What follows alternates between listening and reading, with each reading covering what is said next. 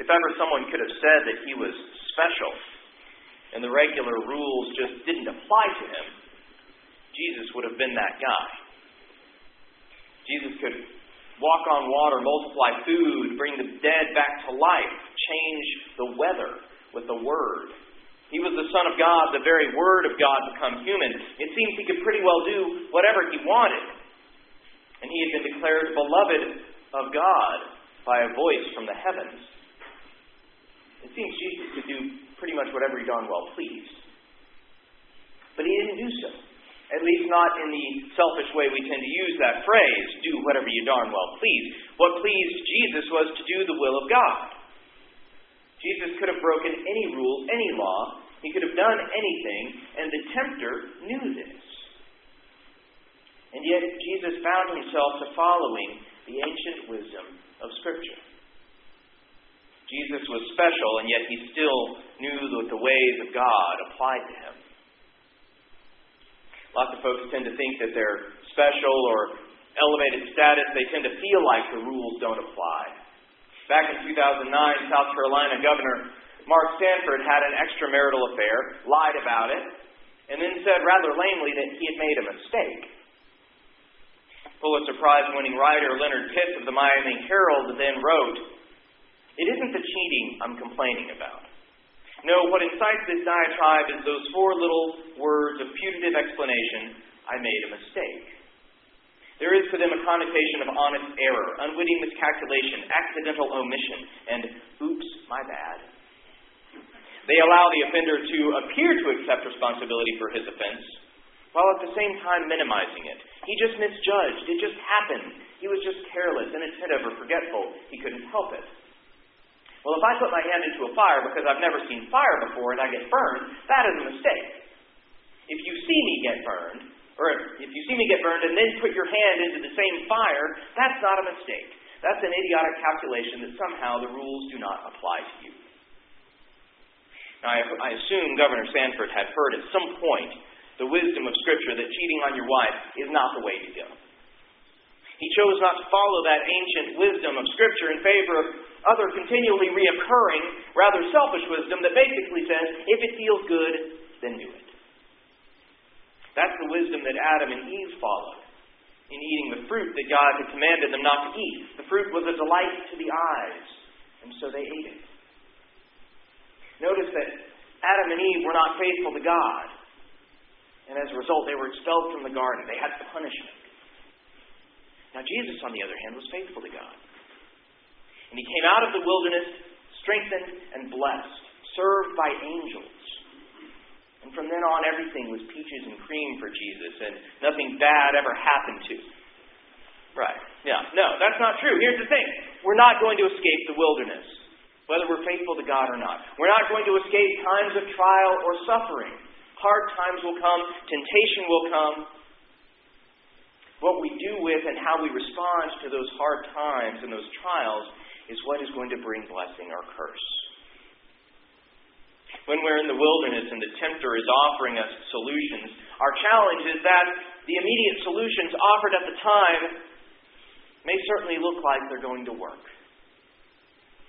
We can become blinded to anything other than, get me out of the wilderness. With the Mark Sanford example, I would assume that he was having problems in his marriage. He was in the wilderness, and he was probably blinded by anything other than, get me out of here. And the immediate solution offered by the tempter was, new woman. It seems to get him out of the wilderness, forgetting that he wasn't special and that his solution wouldn't work without terrible consequences. Governor Sanford listened to the tempter and took that solution. And then he went against the words of Psalm 32 that we heard as well with this, I made a mistake. Rather than saying, I made a bad decision, I deeply messed up.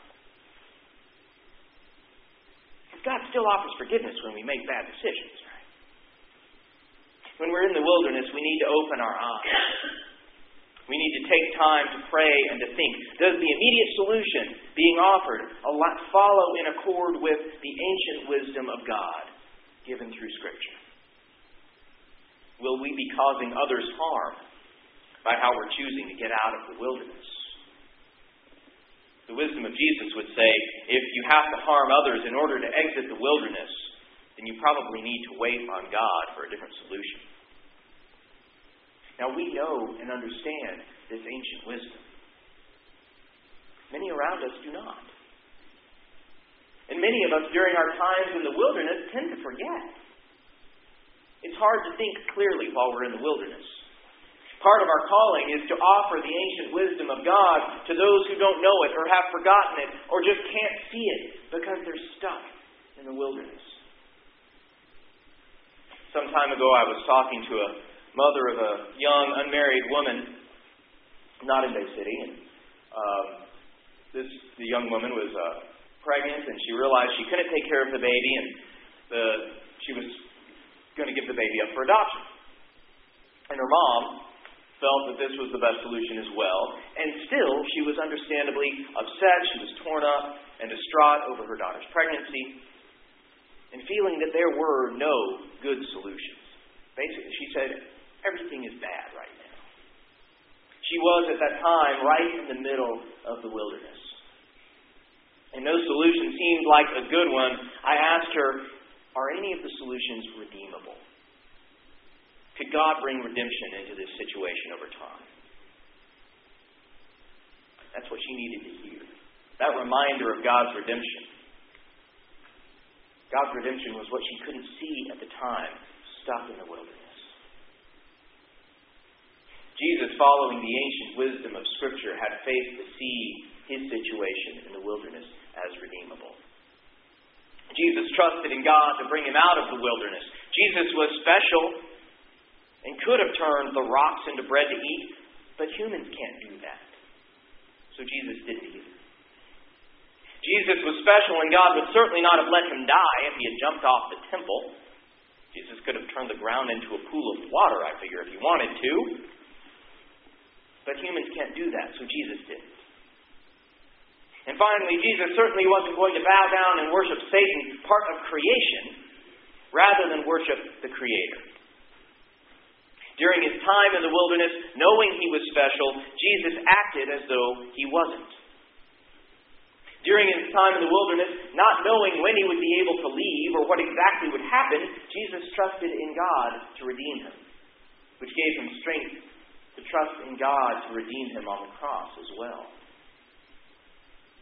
During our times in the wilderness, the tempter will come to us too, telling us we are special, that the rules don't apply, that this time the stupid and harmful things which countless others have tried before and failed will work. Of course, deep down we know they won't, but the tempter will be mighty convincing. So before we get to the wilderness, we study and live the ancient wisdom of God given in Scripture. We study and live the way of Jesus. And when you're in the wilderness, call on others to be in the wilderness with you, to give you support, to have a voice, to counter the voice of the tempter, and to help to remind you that God can redeem the seemingly unredeemable wilderness in which you find yourself. Follow the ancient wisdom of God given in Scripture. Believe in God and follow in his ways, especially in the times of the wilderness. Amen.